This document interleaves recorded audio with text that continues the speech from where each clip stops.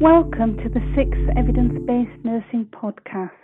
I'm Joanna Smith and I'm one of the Associate Editors for Evidence-Based Nursing and Senior Lecturer at School of Nursing, Midwifery and Social Work, University of Salford, Greater Manchester, UK. So today it's great to have the pleasure of Dr. John Rosen, who will be recording today's podcast. So first I'd like to invite Dr. Rosen to introduce himself. Thank you very much for having me. I'm John Rosen. I'm an assistant professor of pediatrics at the University of Missouri, Kansas City in Missouri in the U.S. And I've got a career focused on pediatric gastroenterology and chronic pain disorders. Welcome, Dr. Rosen, and thank you for taking time to talk with us today.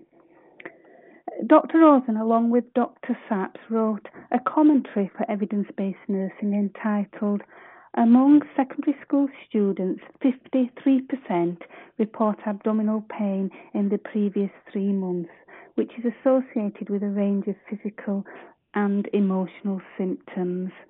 The commentary was based on a study by Dr. Viller and colleagues that investigated the associations, impairment and healthcare use in relation to abdominal pain in British young people.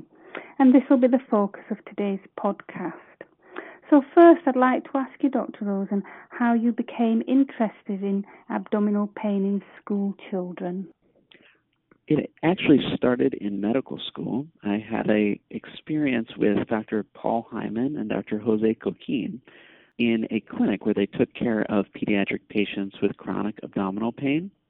And as a student, it was amazing to see these children with long-standing abdominal pain who were missing school, who had many comorbid conditions, and who had been to many doctors previously and found no relief for their symptoms. And Drs. Hyman and Coquin had an ability to diagnose functional and chronic pain disorders in these patients, in these school-age children. They were able to end unnecessary testing, initiate treatment plans, and help the patient and family understand that there was something to be done and that their pain could get better and their associated symptoms could get better.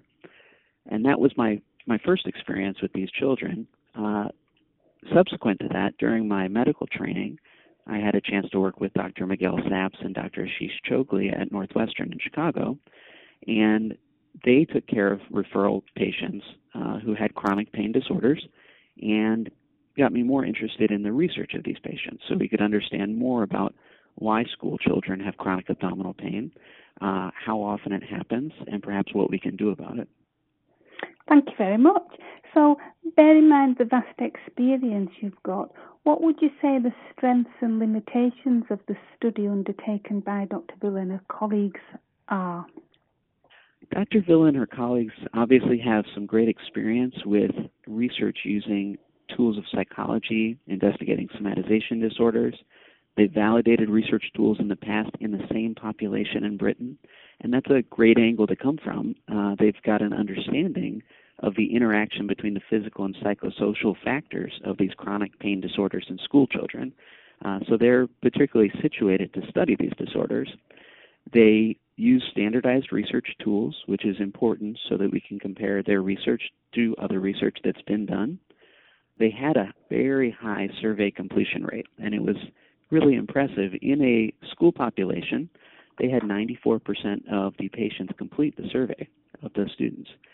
They picked a population that they were interested in, that they knew something about based on their previous research and their experience, and they captured this cohort in a prevalence study. And school-based research in particular, I think, is important, particularly for prevalence studies and getting a basic understanding of school children, because we know from other studies that, and from this study, that all these children do not seek care at the doctor or at a clinic, and research that's based at a clinic or based on referrals to a physician or nurse can't always capture all of the children that may be suffering from these disorders.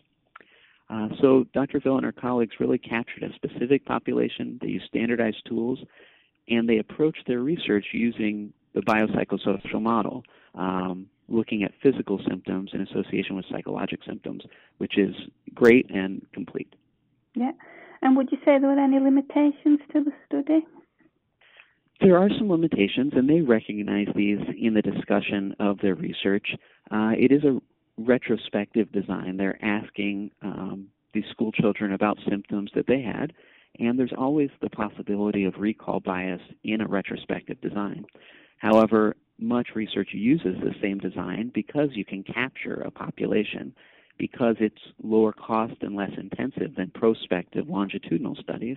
And so I think it's appropriate, but it does limit the interpretation of results somewhat. They did use standard research tools, and some of them are very well validated.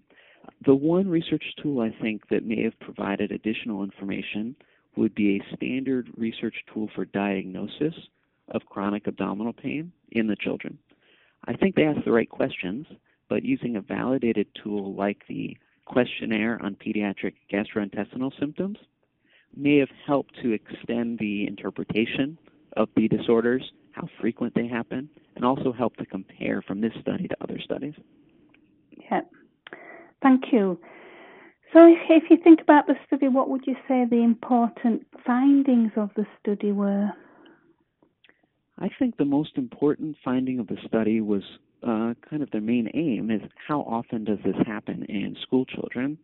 And they found 3% of children reported a stomach ache lasting longer than 1 hour in the past 3 months.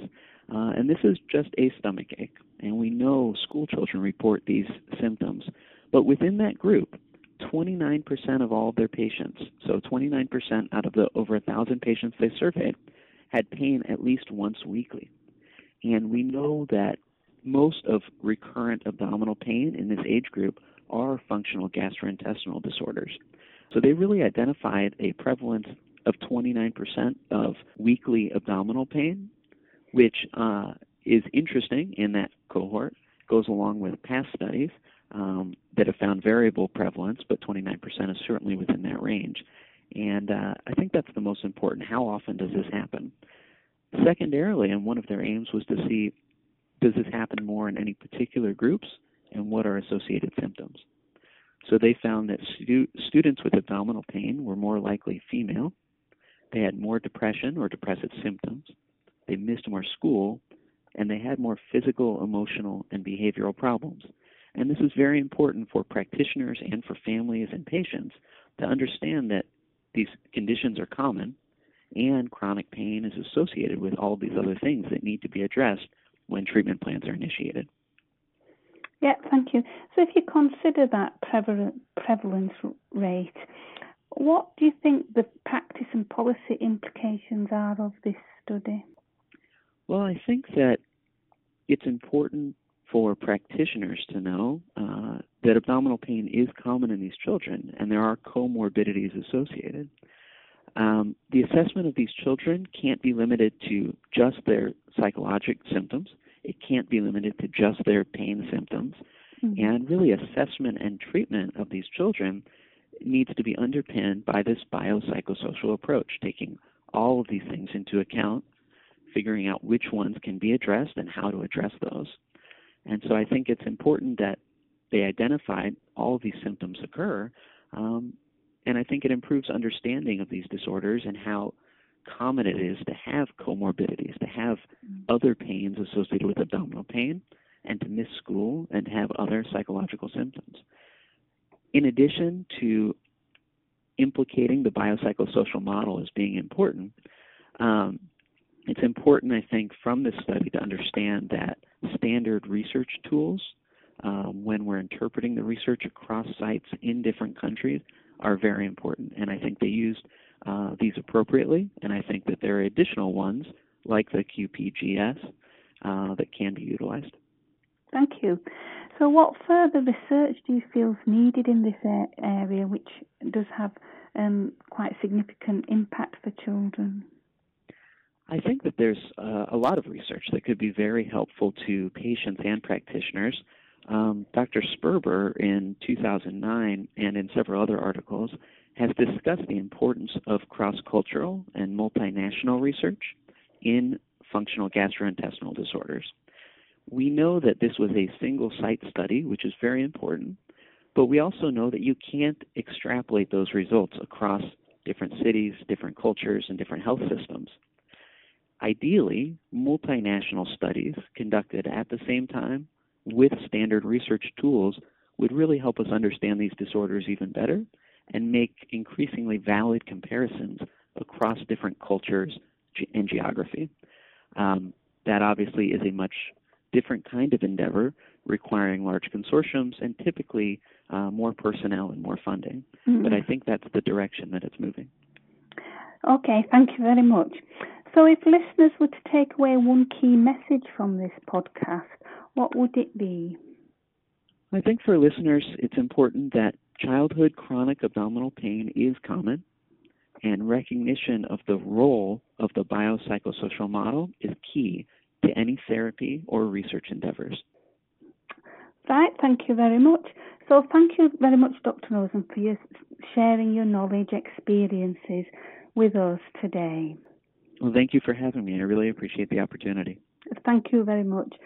So finally, after listening to this podcast or indeed any of the issues, evidence-based nursing website, please get in touch with us via the blog, Journal Club, or tweet us using the hashtag EBNursingBMJ. Thank you. For more information about this program and other BMJ Group podcasts, please visit bmj.com.